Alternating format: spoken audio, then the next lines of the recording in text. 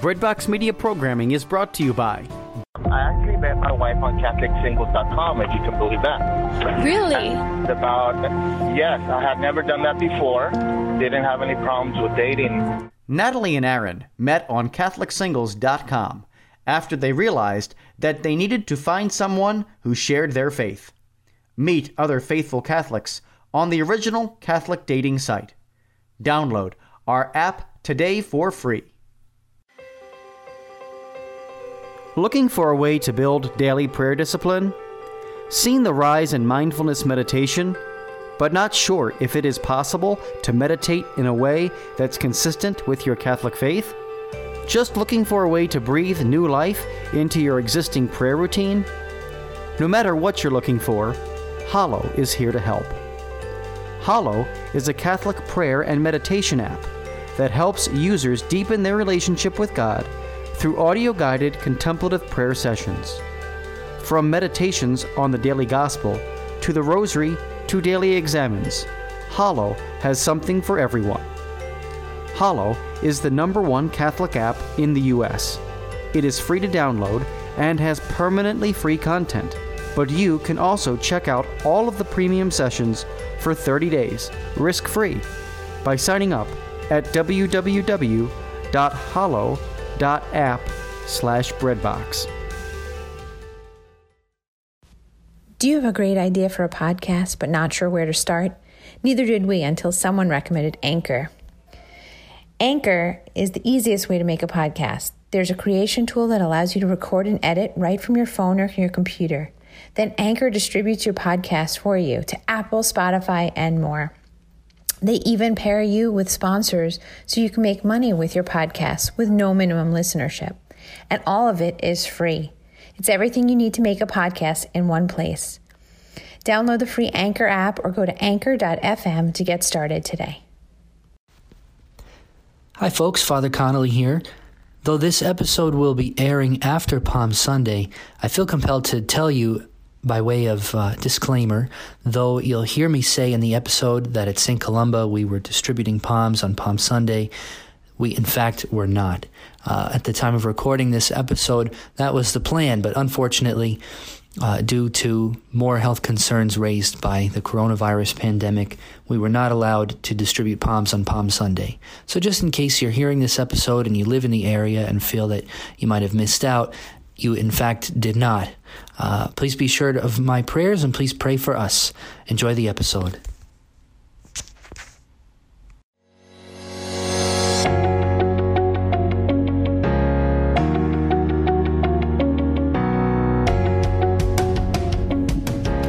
Praised be Jesus Christ. Now and forever. I'm Alexandra Sullivan. And I'm Father Connolly. Welcome to Raising Saints, helping kids hear God's voice. We're a priest and a mom who are eager to do our best to answer kids' questions about God, the church, the faith, and more. And most importantly, to help them to grow in their relationship with God and ultimately hear His voice.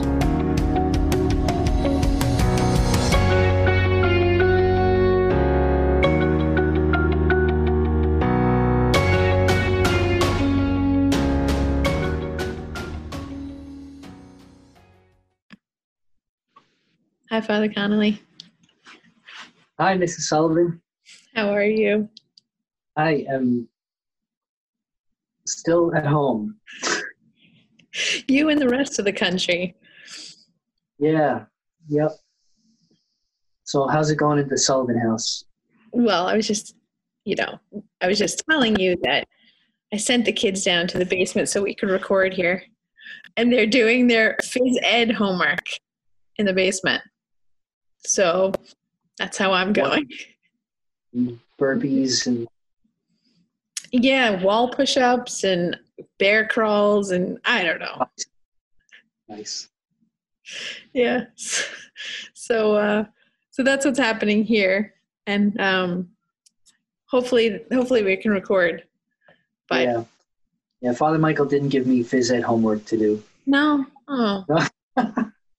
We should talk to him about that. 30 push-ups after Mass. Excuse me. So today we are going to talk about Holy Week and Holy Week at home. And you're going to teach us all about all things. Oh, yeah. All the things. All things, but I'm going to talk about, yeah, because it's coming up. Right. So it is. But first, do we pray first? Yes. In the Father, and the Son, and the Holy Spirit. Amen. Amen. God, thank you for revealing your love for us through the mysteries we celebrate in the liturgy.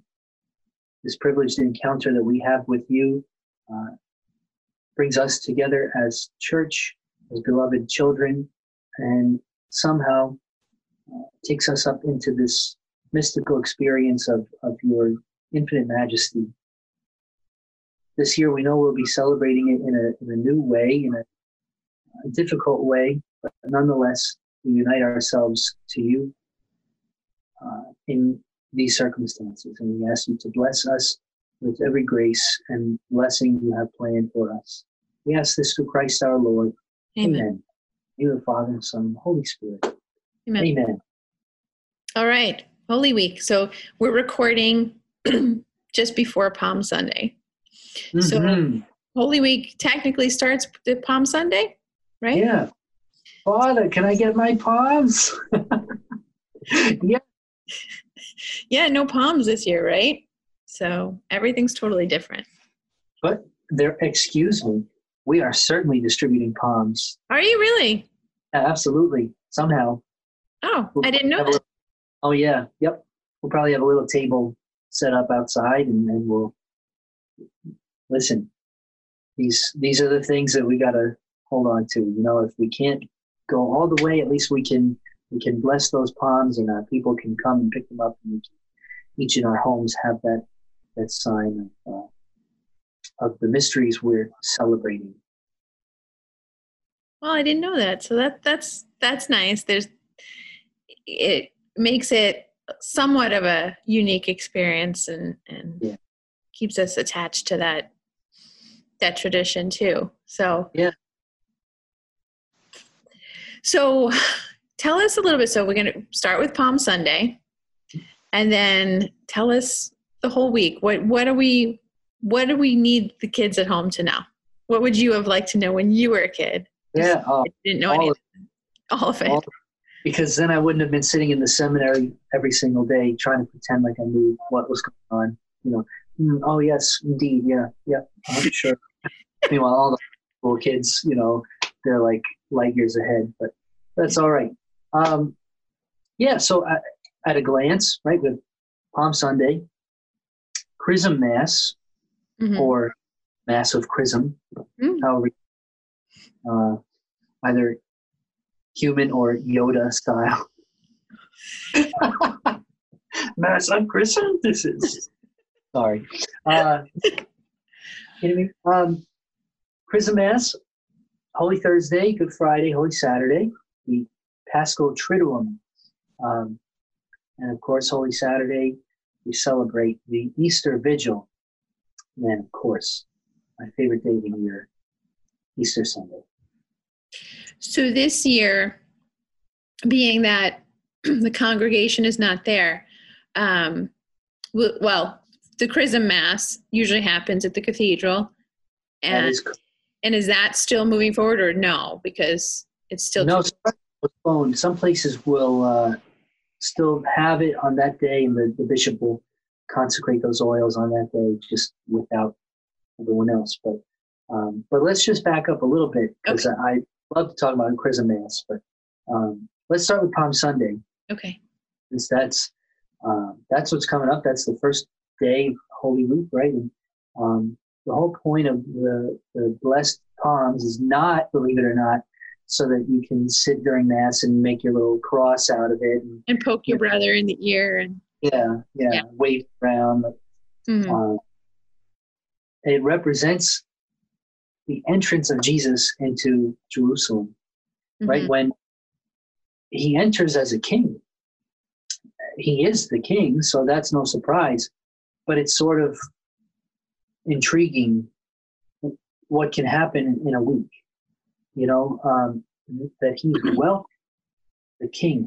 He comes in on a donkey, right? Not exactly the majestic steed of a royal, however, and he rides on the donkey, and the people lay down palm branches over which the donkey might step, right? So that he's not brought down to this indignity of touching the ground. Those people, however, will be crying out, "Crucify him, crucify him." Right. So amazing what can happen in a week. Right. But Palm Sunday, we welcome him. He's our king. And so we lay down our palm branches and welcome him into Jerusalem. Little do we know the throne which he'll actually assume. Mm-hmm. Of course, we know that now, but it's rather poetic to think about 2,000 years ago. Did they have any idea? Well, of course not. No. So that's Palm Sunday. And we hear the Passion narrative read or sung on Palm Sunday. Most parishes will read it. There are several holdouts where they'll sing it. And certainly I enjoy doing it. Alley. Yeah, that was one of the greatest things of the seminary. We really dive into these Holy Week liturgies to the max. And we sang and just beautiful. Yeah. I wouldn't want to be a seminarian again, but that's something that I do miss about the seminary and the processions and everything. Of course, the point was they were teaching us so that someday we might bring those things to our parishes. Mm-hmm. So someday. Does it, when you sing it though, it's not that it matters. It's a long. Well, sure. Oh, it's long. Yeah. So it takes a little longer. Mm-hmm. Not much longer though, if you think about it, because if you're singing it well, which should happen, if you don't have someone to sing these things well, don't take that option. And if you can sing it well, just like with the Mass, did you know that you can actually sing the entire Mass? I don't think I knew that. Yeah.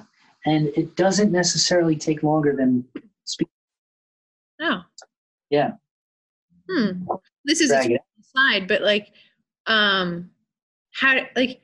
how do you, I guess you learn how to sing it, but how? The Father and of the Son and of the Holy Spirit. Now, that wasn't any longer than my saying, in the name of the Father and of the Son and of the Holy Spirit. Right. In fact, faster. One of the guys in the seminary timed it. He said, he was being kind of silly about it, but he was making a point. Without a homily or prayer of the faithful, he sang the entire Mass, start to finish, in, I think, 27 minutes. Okay.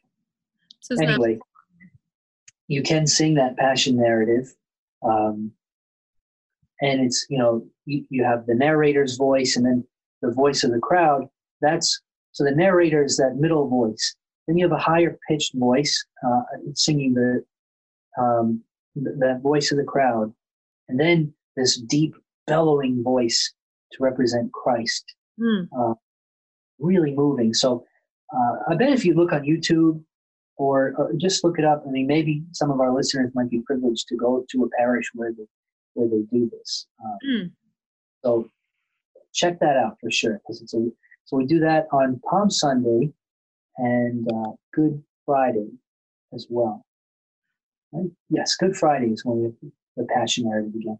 So that's Palm Sunday. Okay. Palm Sunday. Got it. Let's talk Chrism Mass. Yes. What is Chrism Mass? Because I don't think I knew what Chrism Mass was until last year. Yeah. And do most people know what Chrism Mass is? I don't know. I don't think so. A lot, but I don't know if I'd say most. So Chrism Mass gets its name from the oil which is consecrated at that Mass. So once a year, the bishop of a diocese. For us, it's Cardinal Dolan, Archbishop of our archdiocese. Consecrates these special oils, these holy oils, to be used in every parish in his territory for the entire year. Wow. It's a massive project because, and by the way, this, at least the custom in New York is that the seminarians in their third year are in charge of bottling and organizing all the oils and then transporting them from the seminary to the cathedral and then distributing them to all the priests. Wow. So it's quite a job, and it's a rite of passage for a seminarian. And then you go and you celebrate, and so that's good. But and from my understanding, most or the majority of the priests in the diocese will go to this. Yeah. Right. Yeah. It's awesome.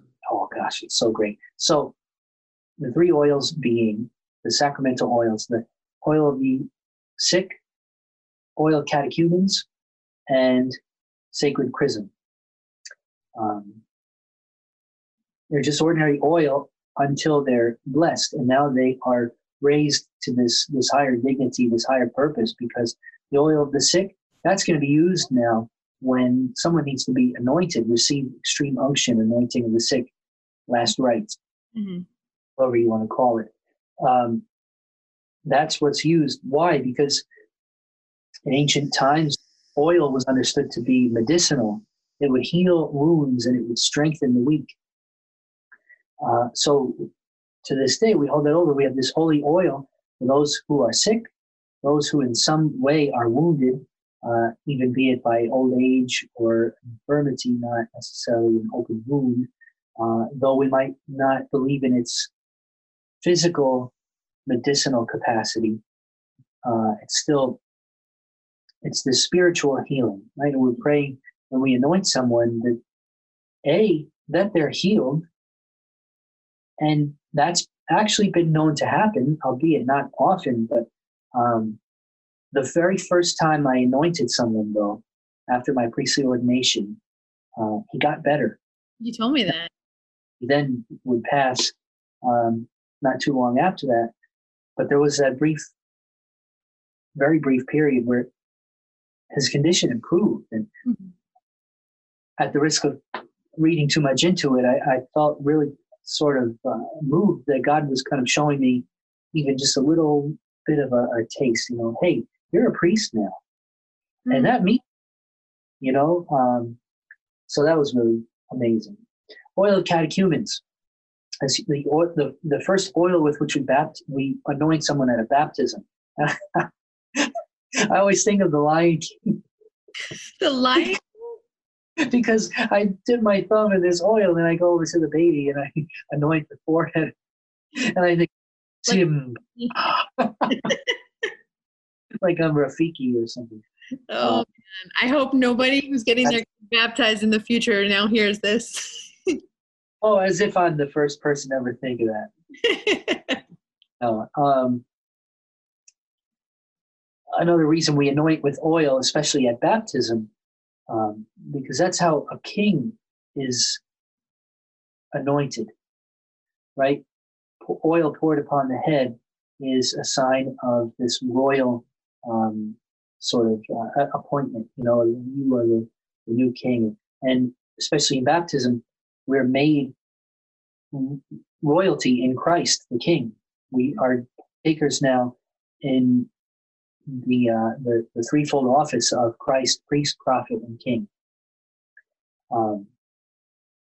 That was especially sweet. I had a baptism of a little girl, not a baby, but a little 6 or 7 year old girl. And you're a queen now. You know that? You're a queen now.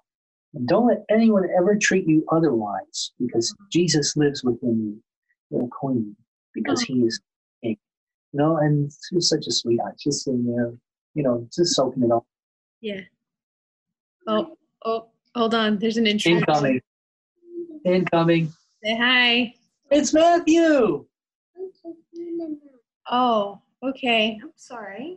Let's try to get along with each other right now, okay? Because We're recording a show right now. And this is for the people who are listening at home. Hello. Okay. See you in a little bit.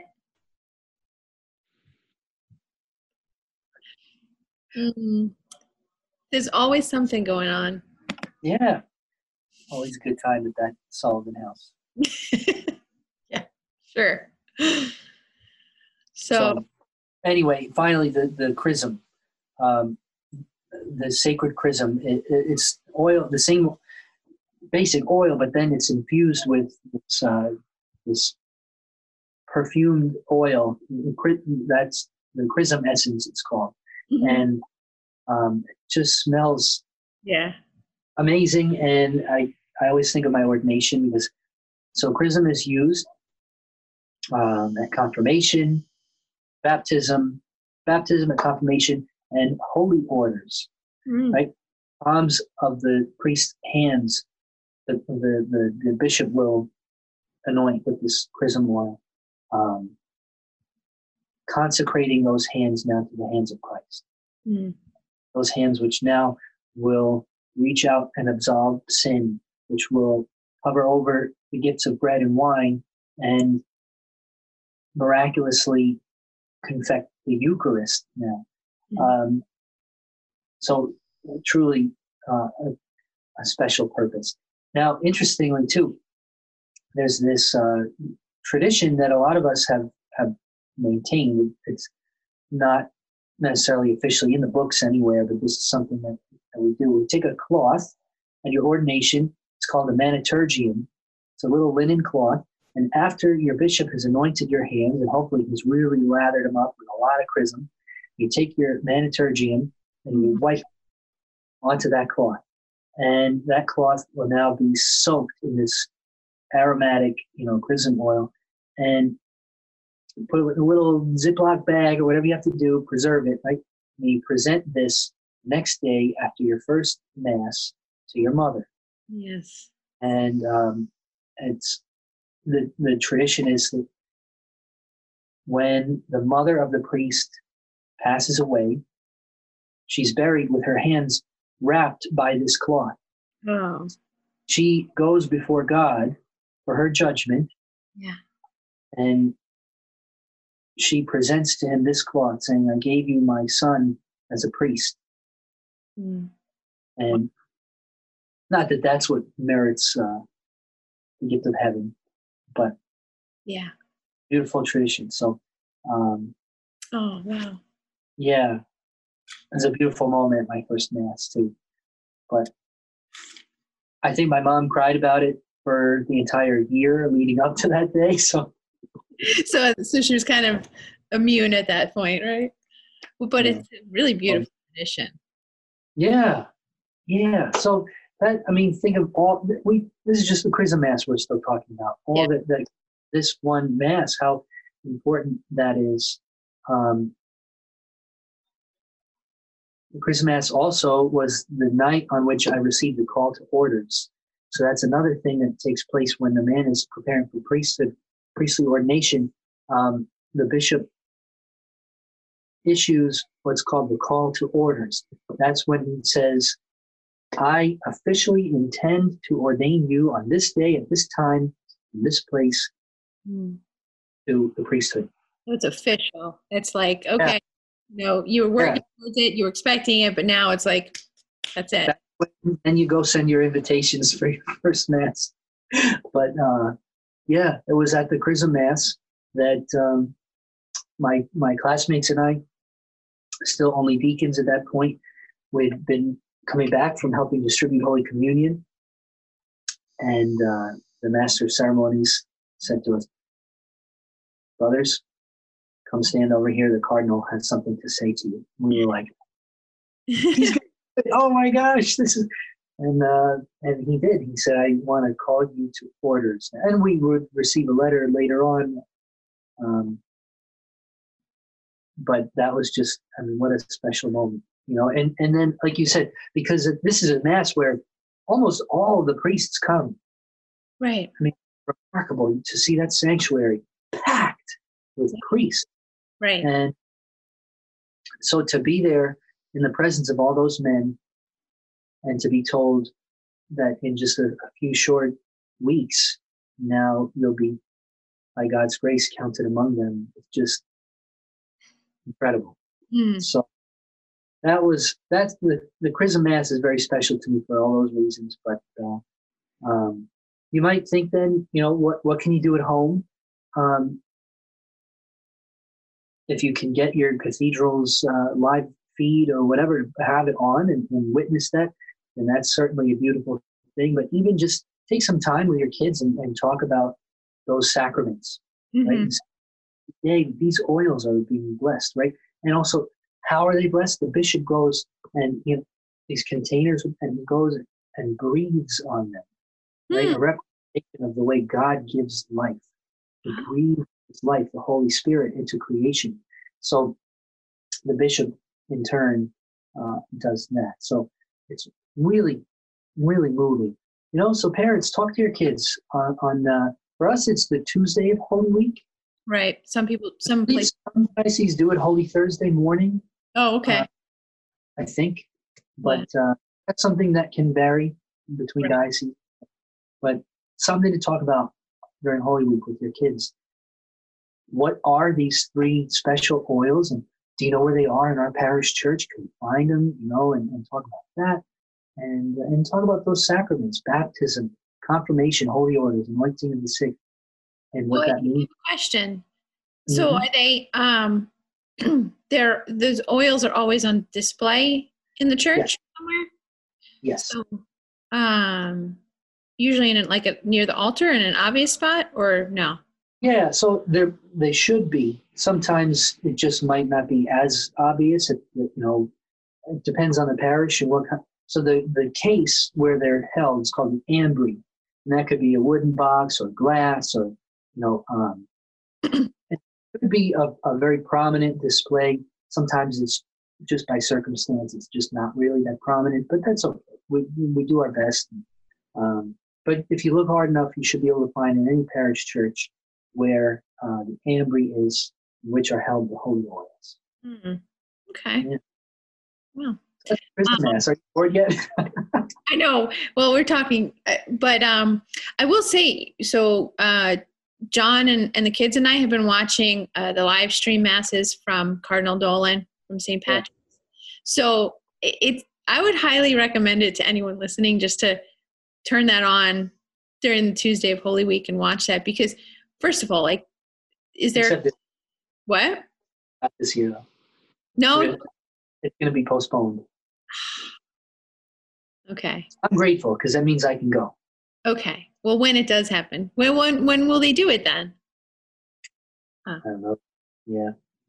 Well, I'm sure you can live stream every other Holy Week Mass and celebration.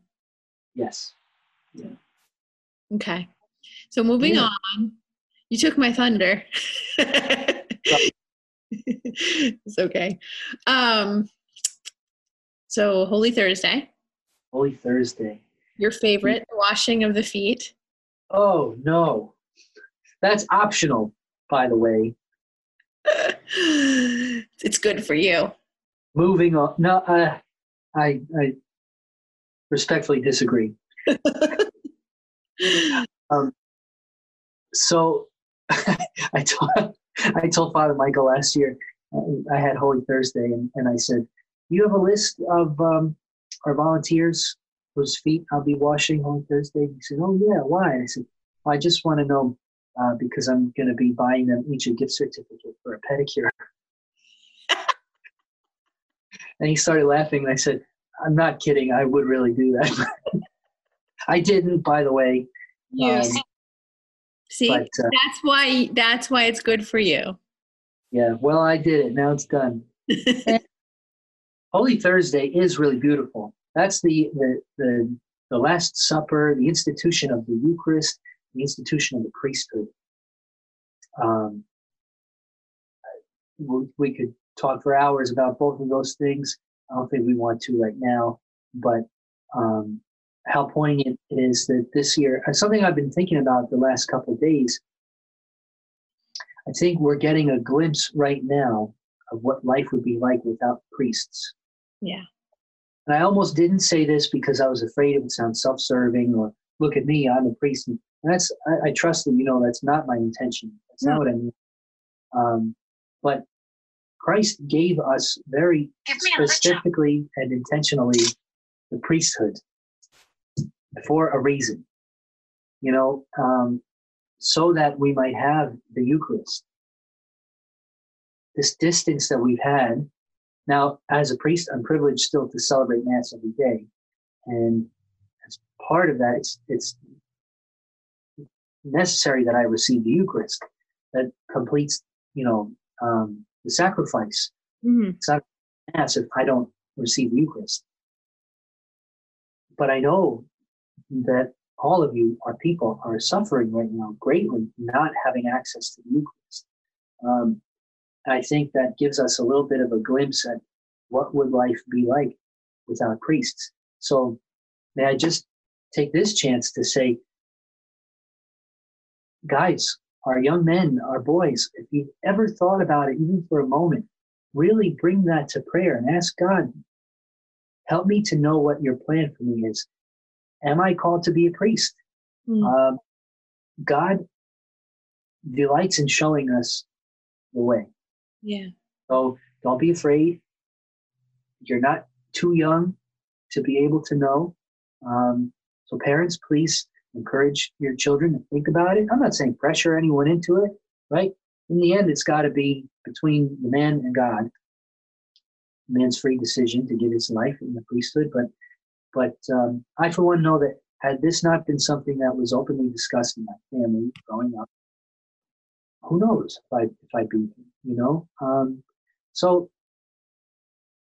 that's something we reflect on Holy Thursday. I also think, just on a personal note, last year was my first Holy Thursday as a priest. Yeah. Of course. It was especially poignant because we had just said goodbye a few months prior to Monsignor Thompson, who was really suffering from Alzheimer's and who ultimately would pass away. But he'd been living with us, a retired priest in residence, and just truly one of the greatest priests this archdiocese has ever known. And in such a short time taught me so much about what it is to be a priest. And for that celebration of the Eucharist and the priesthood, I was privileged to wear his vestments. Oh. Just a very moving experience. Anyway, I love all of Holy Week. So I'm going to probably keep saying that, but Holy Thursday especially, because of that, has been really very moving. You know? So think about the priests in your life. Yeah. Maybe on Thursday, that's a great time.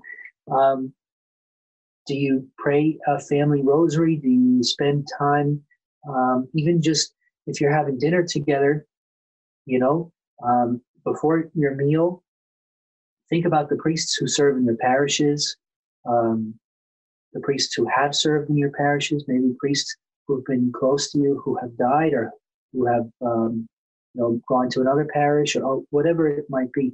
And please pray for us.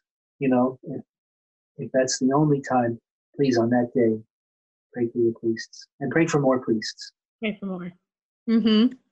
And while you're doing all those prayers for those priests, maybe it inspires someone in their home, right?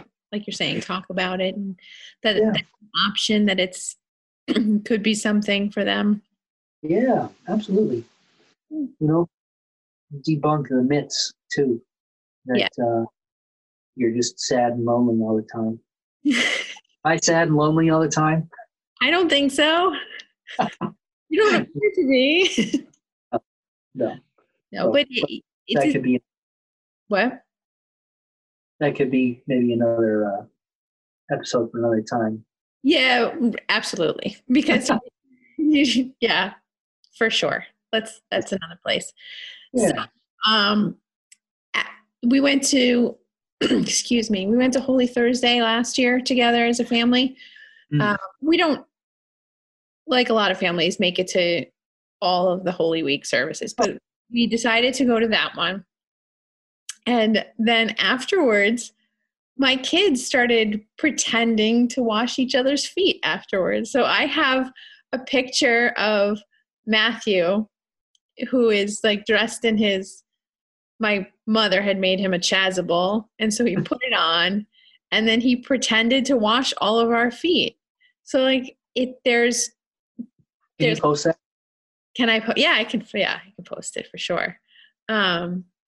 So I don't know. It's like one of those, it's not the same as a weekly mass. So there's something different for the kids to experience. So even if at home, kind of recreating that in some way, like especially if you have little kids, like let them pretend to do that. I don't know. We learn through play. And so, they may experience something of God through that in some way. I don't know. It's just an idea. Yeah. So plus that kid needs some humility anyway. Wash my feet, kid. Gross.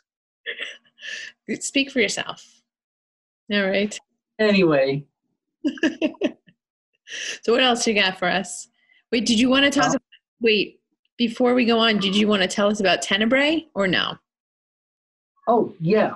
How about, sure. So Tenebrae, priests and religious and deacons, but this prayer is also, this is not just for clergy and religious, but we're compelled to pray it every day, but all the faithful are invited to pray the Liturgy of the Hours. And that's the prayer with the Psalms that sort of sanctifies our day. We pray several times throughout the day with what's called the Breviary. That's the book for the Liturgy of the Hours. And for the Triduum, those 3 days, Holy Thursday, Good Friday, and Saturday, we have Tenebrae, which comes from a word for darkness or shadows. And because we pray those first prayers of the Liturgy of the Hours, ideally early in the morning, in the darkness and the shadows, and also mindful of the darkness of the suffering of Jesus. And it's a beautiful prayer that then we'll have services for our parishes, and where we recite the Psalms or we sing them, we read the readings, and we also sing the Lamentations of Jeremiah. And that's something that we don't usually do in the Liturgy of the Hours, but so you might hear that if you go to your parish Tenebrae service. Here begin the Lamentations of Jeremiah the prophet, and it goes on. These beautiful lamentations that are really so moving. Oh my gosh! You just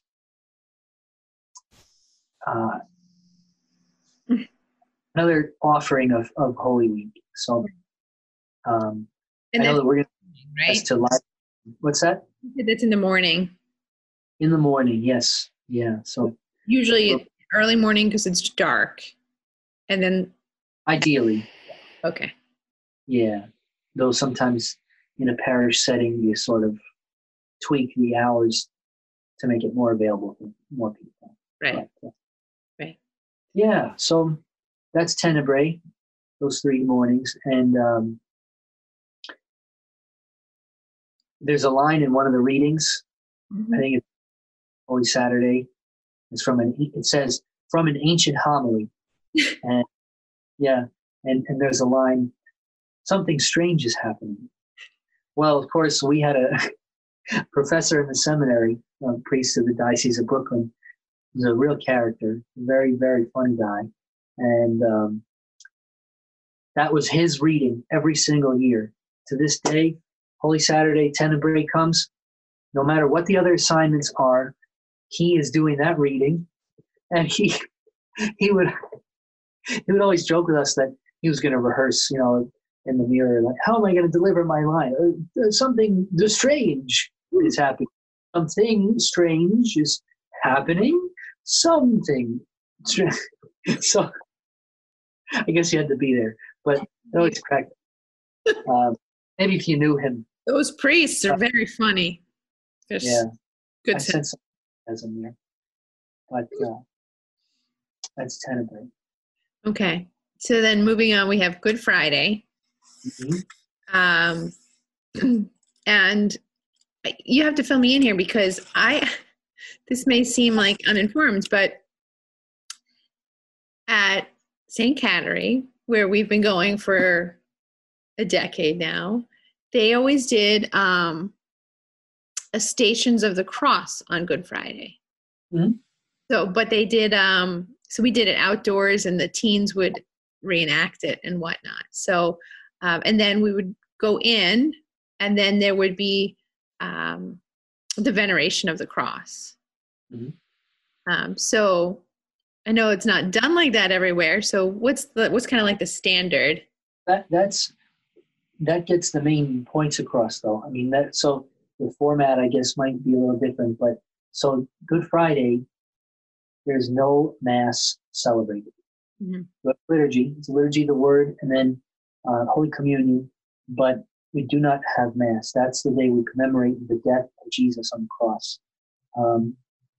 It might seem paradoxical then to call it Good Friday. What's so good about this day that, and we remove the Eucharist from the tabernacle? This is the worst day in the seminary. The seminary, you live in a building with 3 or 4 chapels, and how comforting that is that Jesus is there at every turn. And that one day of the year when you go and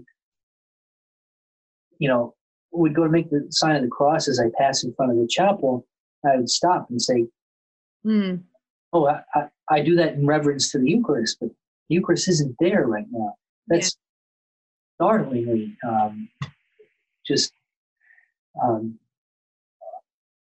it made me very uneasy. It still does. And that's the point. Yeah. We should feel that because we need to know what he did to save us. That's why we venerate the cross, like you said. Everyone gets a chance to come and kiss the cross, right?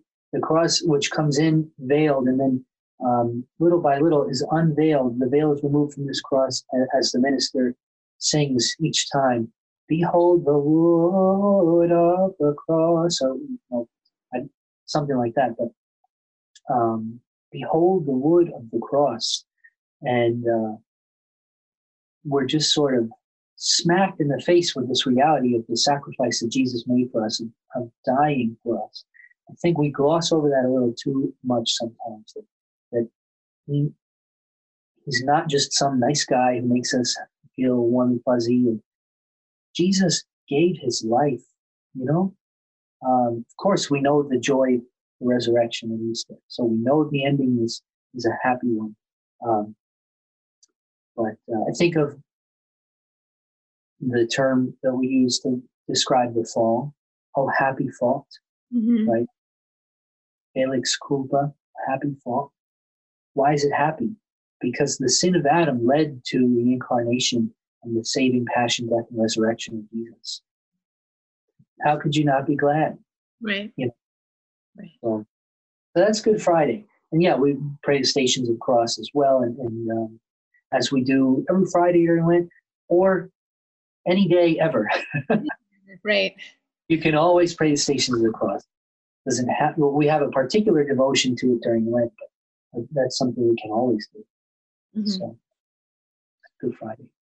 And then Holy Saturday, again, is so correct ignorance. There's no Mass on Saturday either? Until Saturday evening, when we celebrate Easter Sunday. Okay. Yeah. So there's a service on Saturday morning or? Tenebrae. Right? Mm-hmm. And then the Easter Vigil that evening, which I have only been to once, and I went 2 years ago. Our very, very good friend Matthew's godmother was coming into the church. Oh, great! Or he had a godfather who was Catholic, and his godmother was a Christian witness. Right. So, she married a Catholic man, and they were raising their kids Catholic. So she also entered the church 2 years ago. So all of us went. So Samantha would have been 7 and John was 5 and Matthew was 2. So we braved it and we went, and it was, like a 3-hour service. But it was great. And I can understand why people love it, because it's very moving. Yeah. Yeah. So tell us a little bit, what happens. And I know it's long because there's a lot of readings that night. So, and the parish to do all the readings. Often, the parish setting, you'll have some of the readings. Some parishes will do good good job to those parishes. Do all 7 readings, and each one with a responsorial psalm. But it's a beautiful, beautiful liturgy. You start outside, you go to fire, Easter fire, and it's from that fire that you light the Paschal candle, this candle which will be used in your parish to represent Jesus himself. And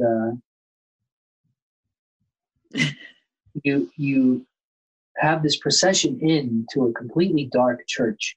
And this one little flame atop the Paschal candle enters in. Mm-hmm.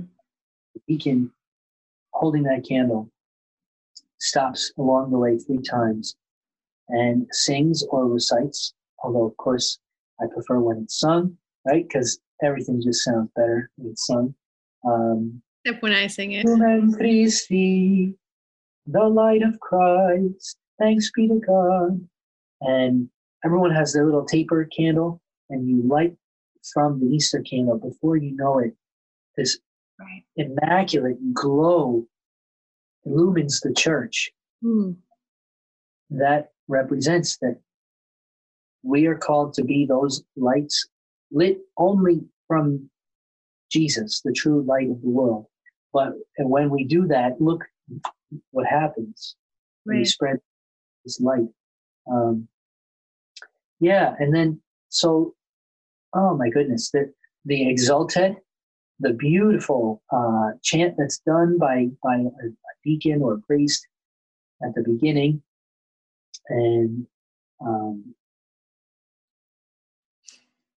there's just so much, all the things taking us through salvation history, the sacraments that are celebrated, as you said, and we welcome, through baptism, confirmation, and First Holy Communion, those who are entering or fully initiating into the Catholic Church. Just what a remarkable liturgy. Right. And one of those that, like you said, it can go for hours. Mm-hmm. And I don't know about you, I don't even notice. That's, you know what I mean? I was. Hold on. Yes, you may have a snack. Thank you. I noticed because I was holding a sleeping child, but it's okay. Yeah. No, it was a really great night, and I'd love to continue doing it. Yeah, and you get to hear the Gloria again, right? We sing the Gloria after having only heard it twice since Lent began. My kids just keep popping in. Sorry. Yeah. All right. It's their house. It's their house. That's true. They want snacks. It's snack time. So I had seen on social media, whatever, that some people were saying, Easter Vigil, we're going to build a fire, a bonfire in the backyard or something. And then they're going to light candles around their home and kind of do a mock Easter Vigil celebration in their home. And I thought that was a really nice, I don't know, it's just something to try at home. Or, even just if you don't want to build a bonfire or can't, and whatever, just maybe lighting some candles. And I don't know. I think there's options for us what to do, how to celebrate a little bit differently at home. And then so it was interesting because that year that we went to the vigil, we didn't plan to go to Sunday Mass because that's what the vigil was. But when I woke up the next morning, I felt like, how can I not go to Mass? It's Easter Sunday. And so I actually got up and I went to Easter Mass on my own, because I think everyone was a little tired. But Easter Sunday is just like the best.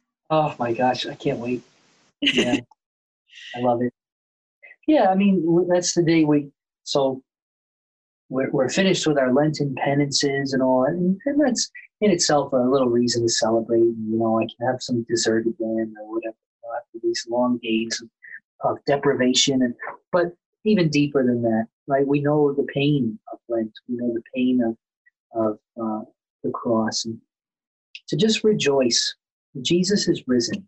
Mm-hmm. You know, that's his love for us. That even death couldn't keep him away from us. Yeah. You know, it's going to be a little different this year. Yeah.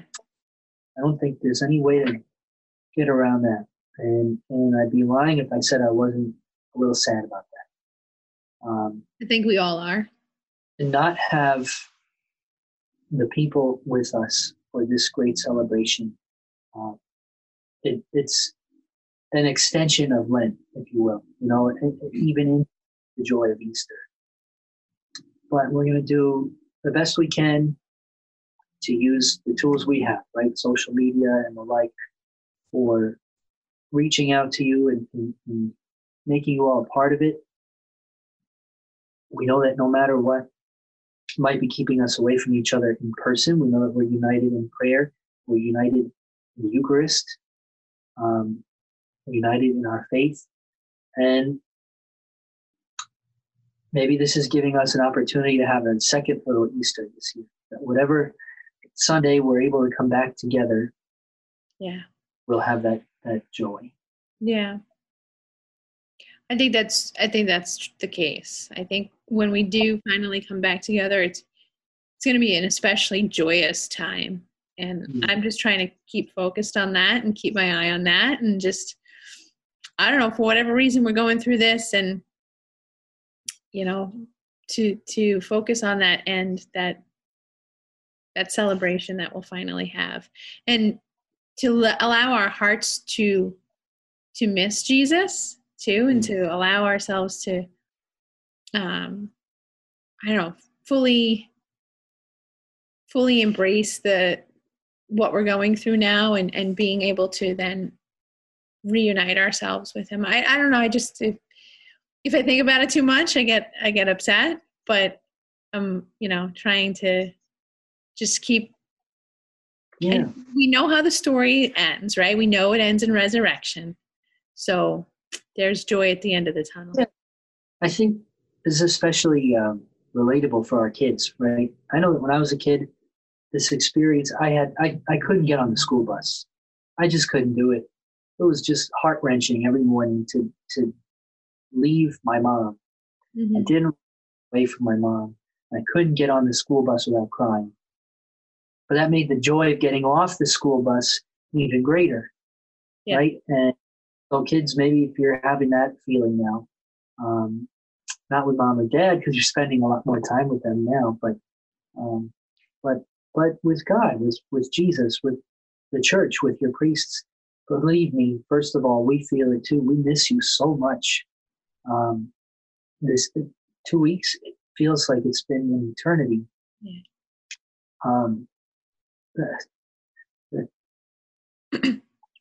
Anyway, just we have this longing, and that's okay, because we will be back together, all of us with the Lord, and it's just going to be so great. Yeah, it will be. So, can we end on this one little question? I mentioned this yesterday while we watched Mass from home. Little John asked me. Little John has not made his first communion yet. So he asked, is he allowed to make a spiritual communion?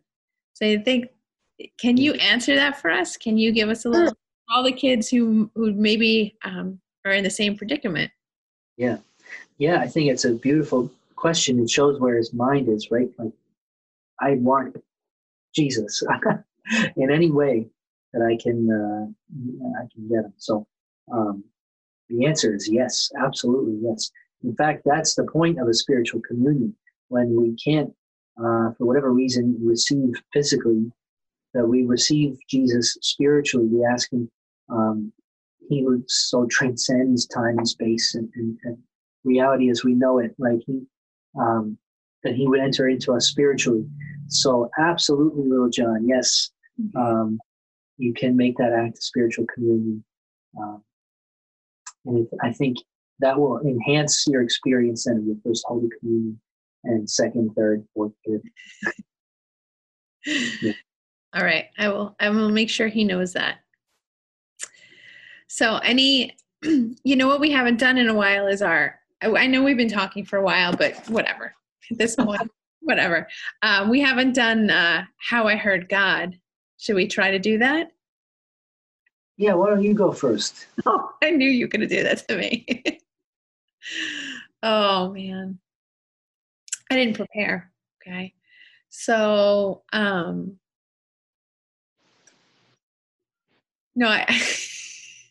now I'm stuck. Well, I think that points to something, though, right? Again, it's been hard. I mean, let's face it, it's been hard to hear him these last few weeks.